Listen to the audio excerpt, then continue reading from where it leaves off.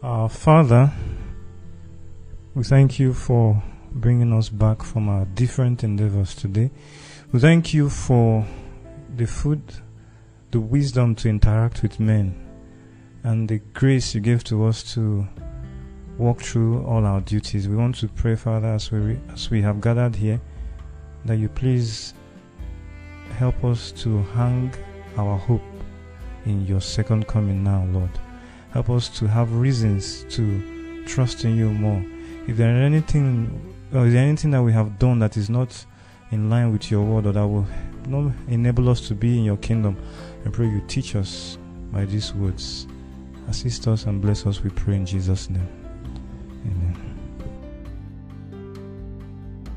Maranatha, October 8. The second coming of Christ. Our God shall come and shall not keep silence.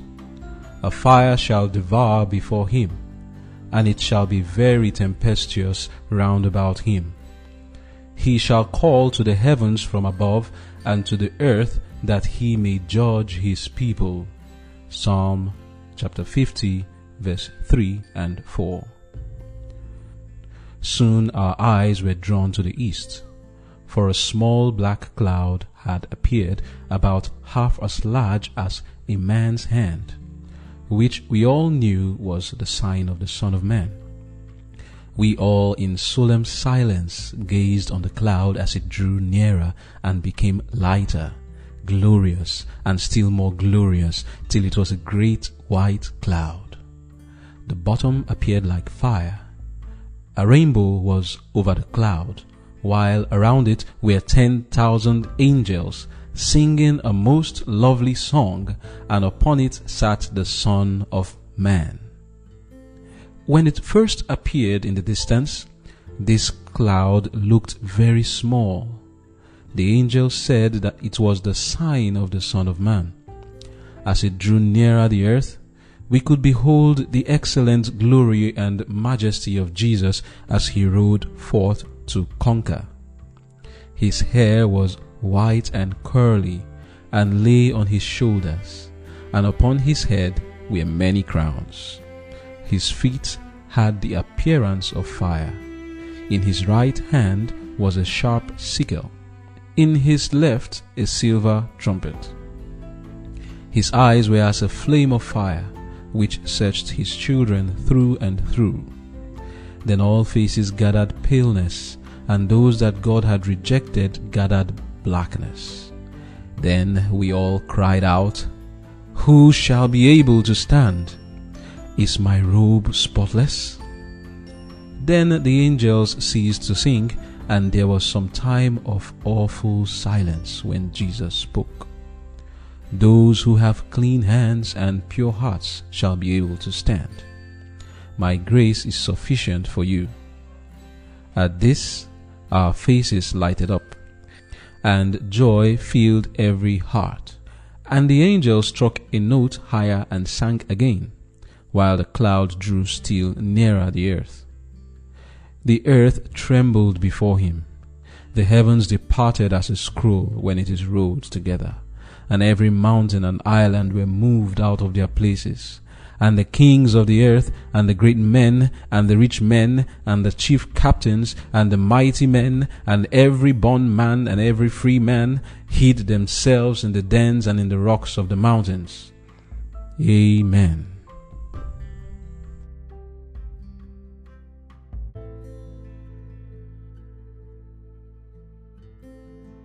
Okay, this devotion is a graphic description of what the second coming of Jesus Christ will be like. It is giving us subject matter to imagine, to help our minds, so that perhaps by imagination it can motivate us, so that when we in our imagination see what this day is like, it may make us, perhaps just make us, to consider the kind of life we live now, and ask ourselves, when this day will finally come to pass, where will I be? Am I going to be among those who are rejected by God, whose face will gather blackness? Or am I going to be among those who have accepted Christ and who have lived their life for him, who will say, "This is our Lord, we have waited for him." Those who have clean hands and pure hearts, those who will be able to stand, who Christ will tell, "My grace is sufficient for you." So, skipping the graphic description of what Jesus will look like, I think what should most absorb the mind are two things. Firstly, the reality that one day Christ will certainly come. Of course, we've never seen him come the way he's going to come before, so I cannot say I've seen him come before, like the way he's going to come the second time, because the way he came the first time was like a baby, and then he grew up. But this time he's coming in his glory. I've not seen it happen before. But why do I believe it will happen? Because the other prophecies he gave that he said will be signs for his second coming, I can see them happening at the time he said it will happen. So we can't expect Jesus to come down and say, "Oh, where is the promise of his coming?" You shouldn't ask that question. Why? Because everything happens in their order. At its time, it will happen. It is time for the signs to be fulfilled, like the earthquakes and the wars and rumors of wars and famine and pestilences, like we are in a mild one now, coronavirus. There have been greater pestilences than coronavirus. And then earthquakes, great and small, has been happening, but their frequency have increased very greatly. And how about the natural disasters? So those ones, every time we hear about them, whether it is mudslides, whether it is hurricanes, tornadoes, cyclones, floods, they have increased. And no one can deny the fact that some 200 years ago, it was not this frequent. But the word of God is being fulfilled now when Jesus said there will be earthquakes in diverse places. And you can just go and Google it, browse it, and you'll find out that perhaps even today, even though I have not checked, I expect that the amount of earthquakes and tremors that have happened today will be nothing less than 40, which it was not so before. So the reason I'm saying all this is, if anyone is doubting that the second coming of Christ will happen, think again. It will surely happen. Because the other prophecies he said will happen is happening. So it only follows that his second coming will certainly happen. But that day is going to be a day of joy. A day of joy for those who have stood stiffly for Jesus. If you are not standing stiffly for Jesus, then that day is going to be a day of blackness for you. In the book of Amos 5, I think reading from verse 20, the Bible says, "Woe to them that desire the day of the Lord. To what end is it for you?" It says the day of the Lord is darkness. Let me just get it out.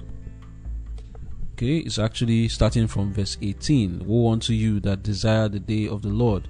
To what end is it for you? The day of the Lord is darkness and not light, as if a man did flee from a lion and a bear met him, or went into the house and leaned his hand on the wall and a serpent bit him. Shall not the day of the Lord be darkness and not light, even very dark, and no brightness in it?" So this is for those who are not keeping the commandments of God, because in verse 21 he says, I despise your feasts days, and I will not smell in your solemn assemblies. Though you offer me burnt offerings and your meat offerings, I will not accept them. Neither will I regard the peace offerings of your fat beasts. Take thou away from me the noise of your songs, for I will not hear the melody of thy viols. Now why did Jesus reject all this? Verse 24. But let judgment run down as waters, and righteousness as a mighty stream. So these people were not practicing righteousness, but will come to God's presence and will want to give him gifts. And God said, take it away from me, including your songs and the music that accompanies it. Take it away. I don't want to hear it, because you are not keeping my commandments, because that is the commandments that shows us what righteousness is. So that is one thing that should absorb our mind. The reality that Christ is certainly coming one day. And the second thing that should absorb our mind is, where will I be? Will I be able to stand? Having said that, the day of the Lord, though is darkness for the wicked, it is light for the righteous. It is the day we look forward to. And if you have given your life to Christ, if you have kept his commandments, shown that you love him, John 14:15, if you love me, keep my commandments. If you've done that, then you should look forward to that day. Though presently in the world you may be going through troubles and pains, Though you may be persecuted, you may be ridiculed, scorned, maligned, though you may be cheated, oppressed, because you do not want to go against God's commandments. You may have lost your job. You may have had to endure real hardship because you are keeping God's commandments. The second coming of Jesus will banish, like Uriah Smith says in that song, bright smiles of gladness will scatter your tears when that day comes, and a coronet gleam on thy brow. So look forward to that time. That was what Jesus did. In the book of Hebrews chapter 12, reading from verse 1, it says, seeing that we have so great a cloud of witnesses, let us lay aside every weight and the sin that doth so easily beset us, and let us run with patience the race that is set before us. How? Looking unto Jesus, the author and finisher of our faith, who for the joy that was set before him endured the cross, despised the shame, and is set at the right hand of the throne of God. We too, like Jesus, can look forward to the joy that is set before us. What is that joy? The joy of the day that Jesus Christ will finally come to deliver us and relieve us from the sufferings and sorrows and pains that we are passing through in this world. Whether it is because we are keeping his commandments or not, there are still sorrows for those who are. It may not be because we are keeping God's commandments, or it may not be so. But we should look forward to that day and let that be in our mind. And having it in mind, patiently pass through the sorrows and troubles and pains that you are going through right now.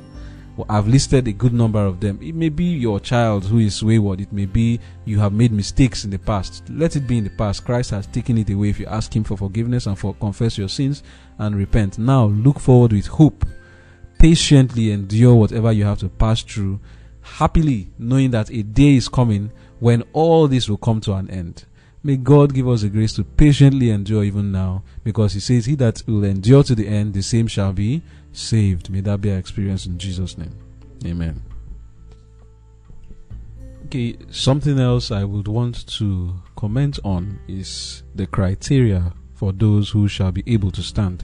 By the way, just in case, everything in this devotion is lifted from the Bible. You can find it in Revelation 6. Also, the description of Jesus, you can find that in Revelation chapter 1, towards the end of it.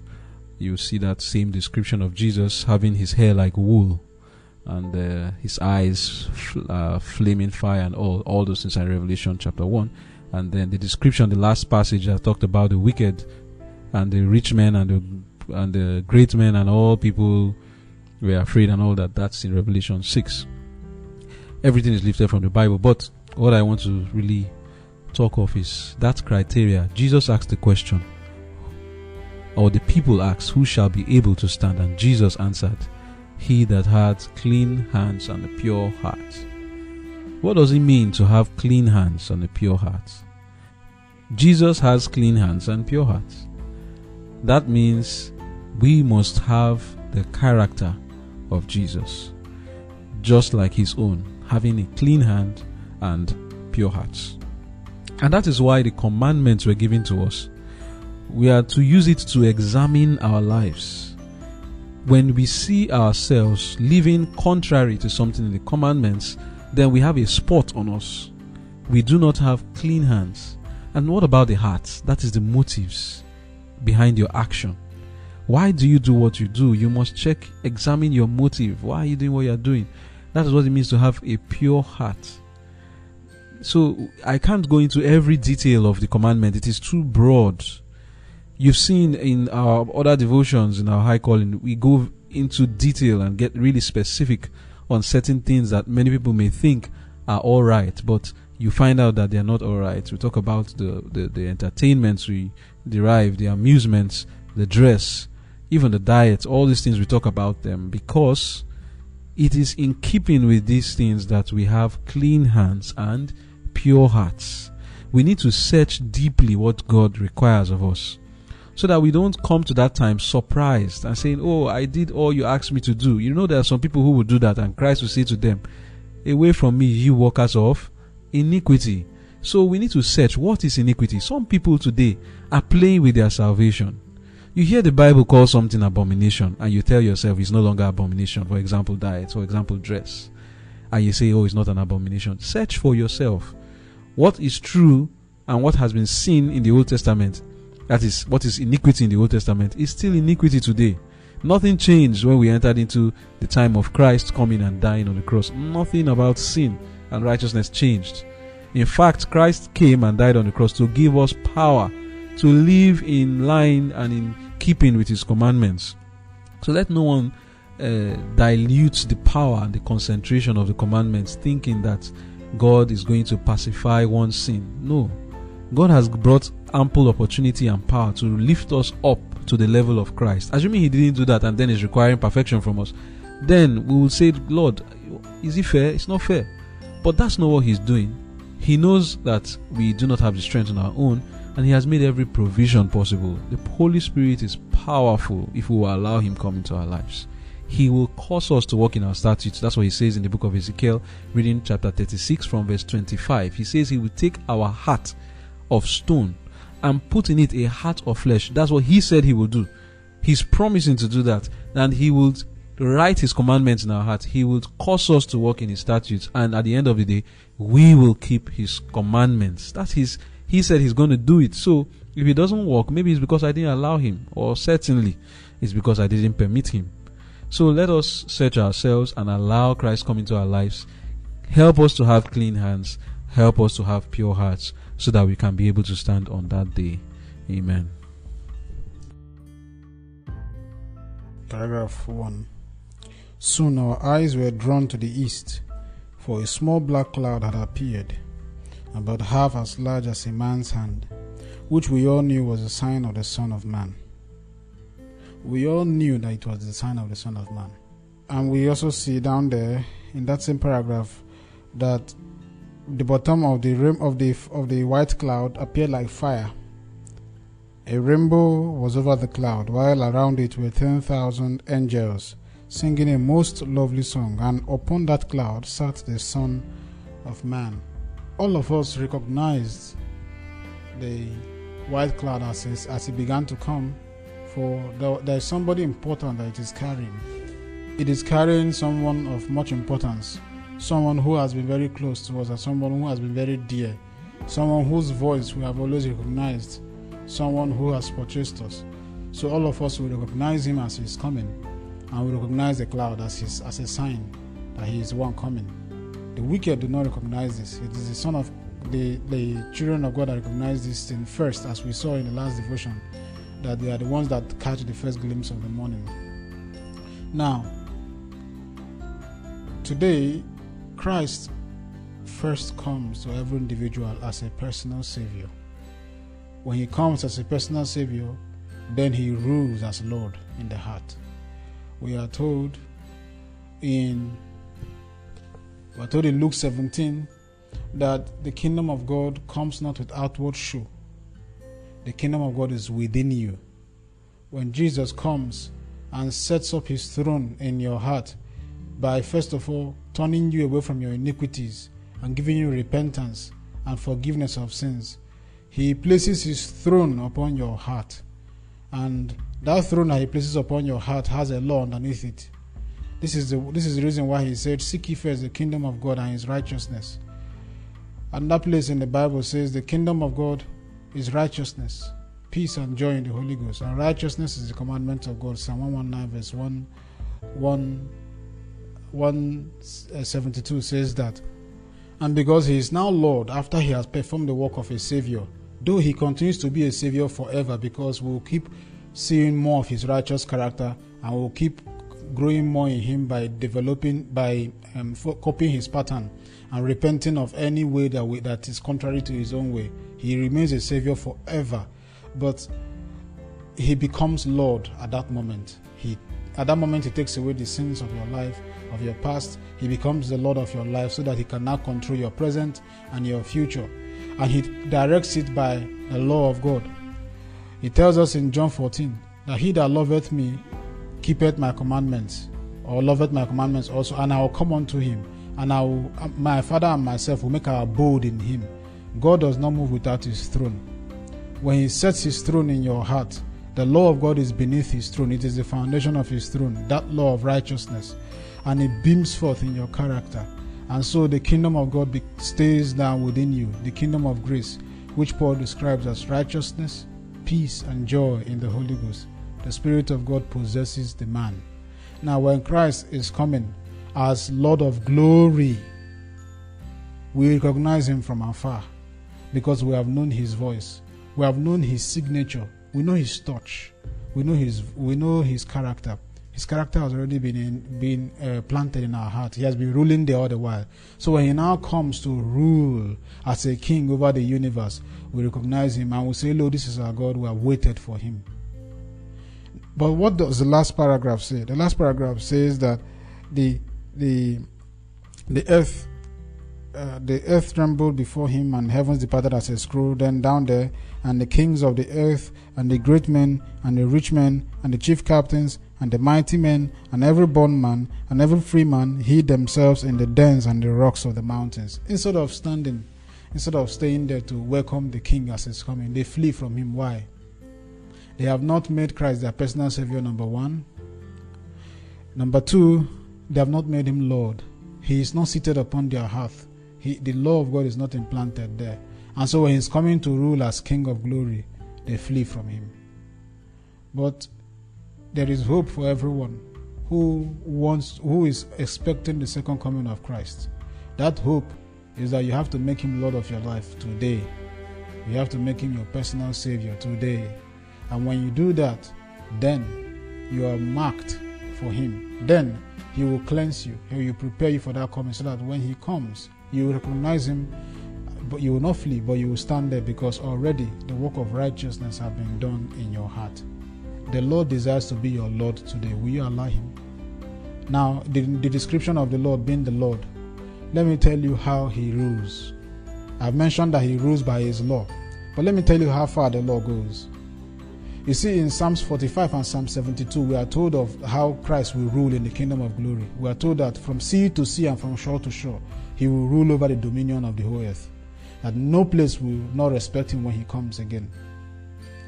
Now, if Christ sets up his throne upon your heart, he will have to rule from the crown of your head down to the sole of your foot. Everything will be under his authority. He will take care of your nails. He will take care of your lips. He will take care of your nose. He will take care of your ears. He will take care of your hair. He will take care of your clothes. He will take care of your genitals. He will take care of your everything, your organs, internal and external. He will, because that is his rulership. He rules extensively. You don't make God your Lord. You don't make Christ your Lord and then tell him, you are going to rule only over my stomach. You don't rule over my heart. You're going to rule over my heart. You don't rule over my brain. You're going to rule over my brain. You don't rule over my muscles or my skeleton. No. He will have to rule everywhere. And only as you do this, only as you allow him this, then he's now your Lord indeed. And when he comes again, you recognize him as that Lord who has been ruling over your heart, and you say, this is our Lord indeed. I have waited for him. And may the Lord help us to really today make the Lord our God and as our personal Savior, in Jesus' name. Amen. Another point I also love to make is the fact that, brother or sister, it is a very big thing to stand for Jesus.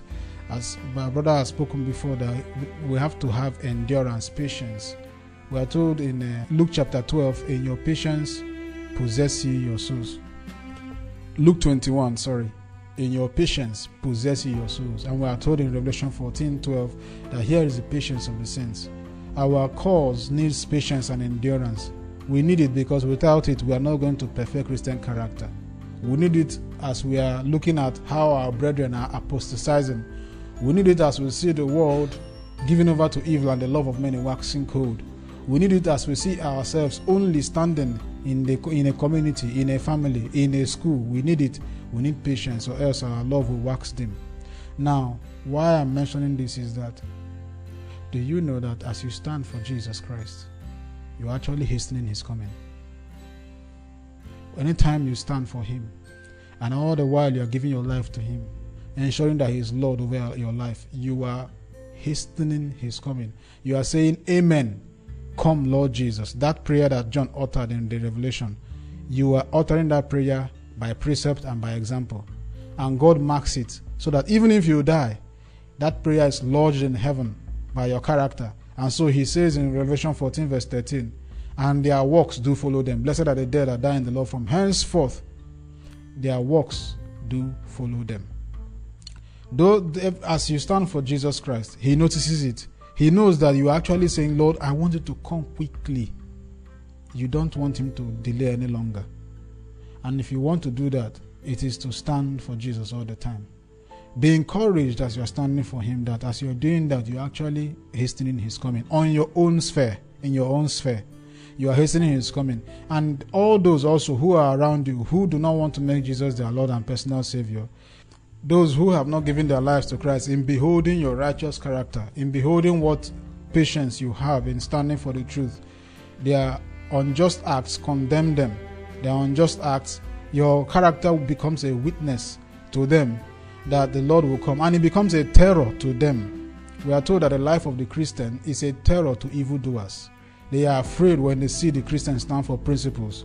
The kingdom of Satan is afraid when he hears the Christian pray for power and strength.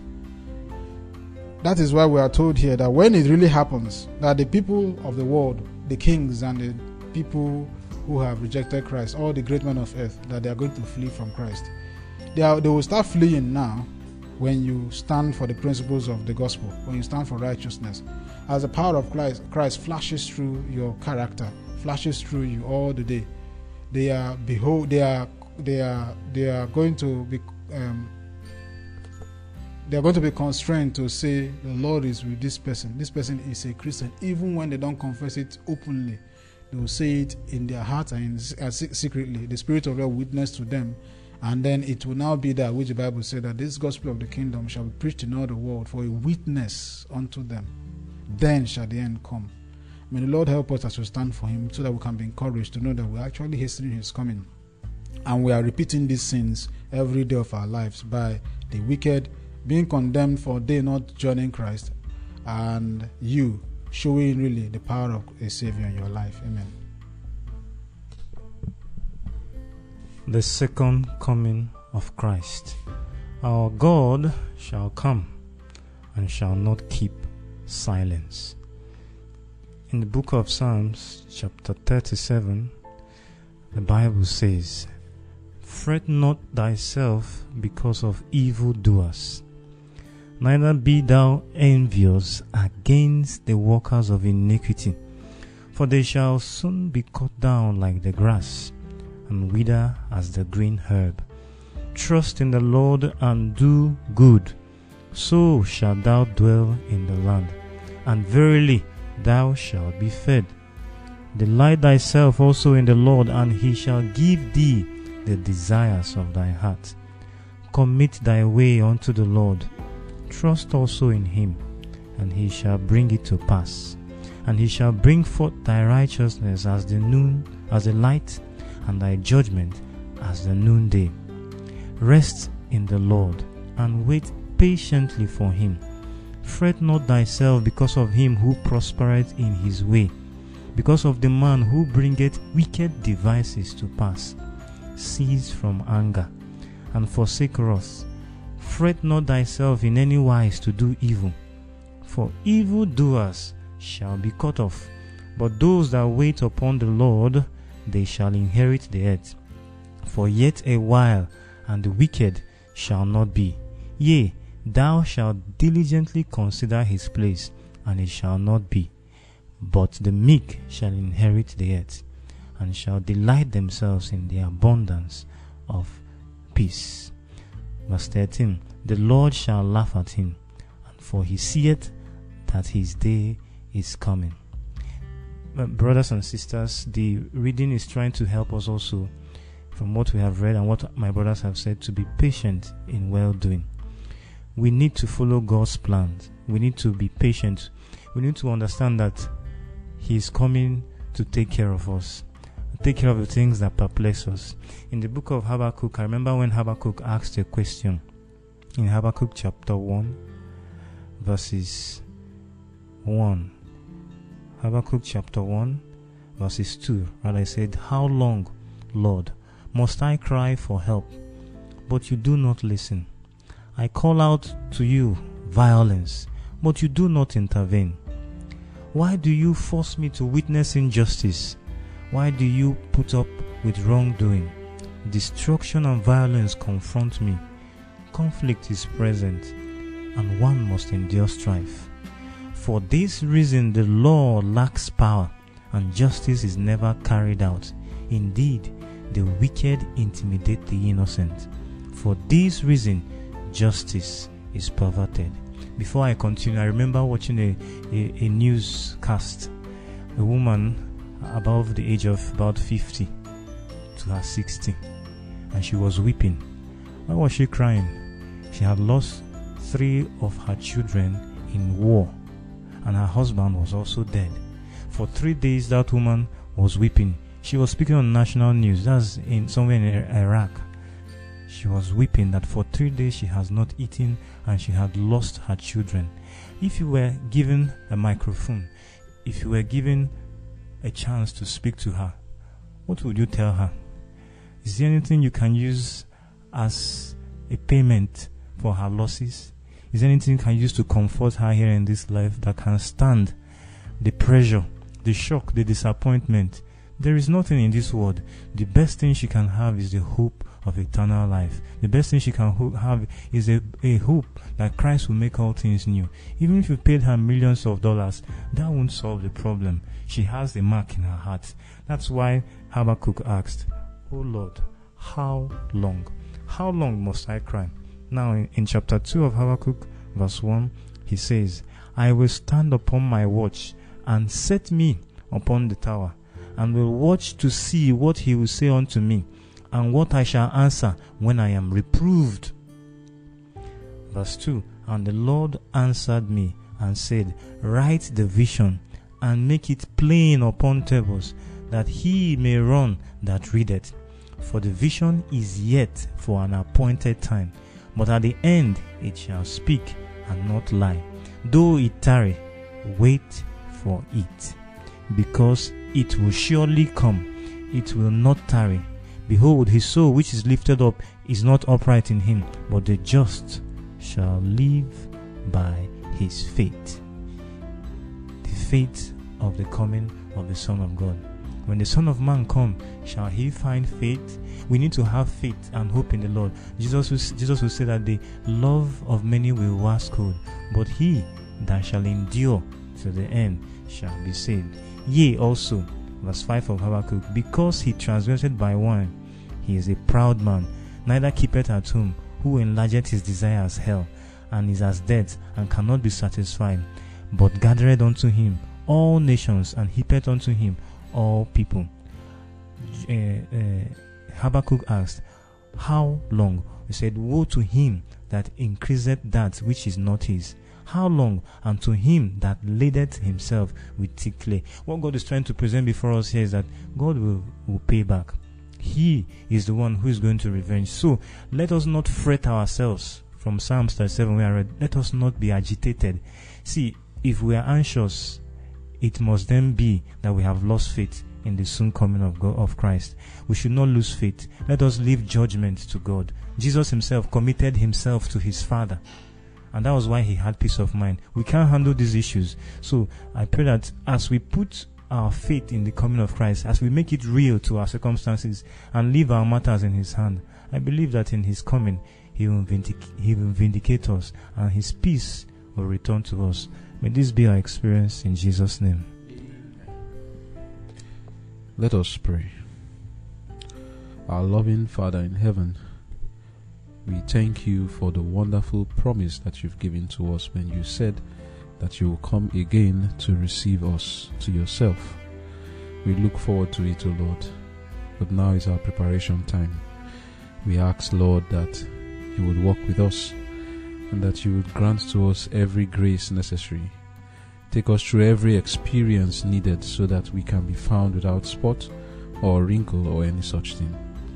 This same prayer we make for all who are listening to this podcast, that they also shall be purified and made white, and all will have clean hands by your grace. Do this, O Lord, and take the glory. In Jesus' name I've prayed. Amen.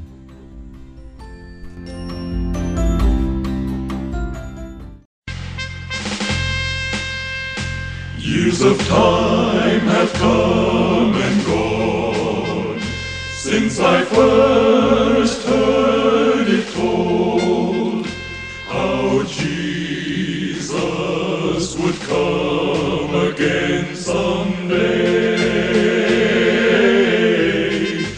If back then it seemed so real, then I just can't help but feel how much closer His coming is today.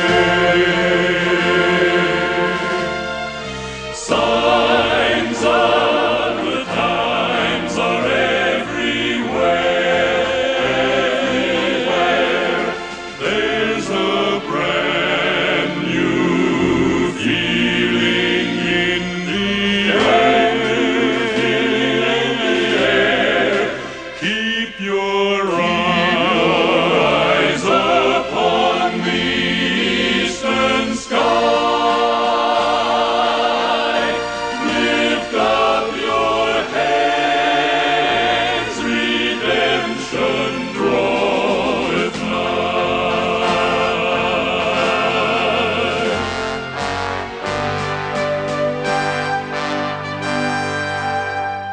Wars and strife on every hand, and violence fills our land. Still some people doubt that He will come again. But the word of God is true. He'll redeem His chosen few.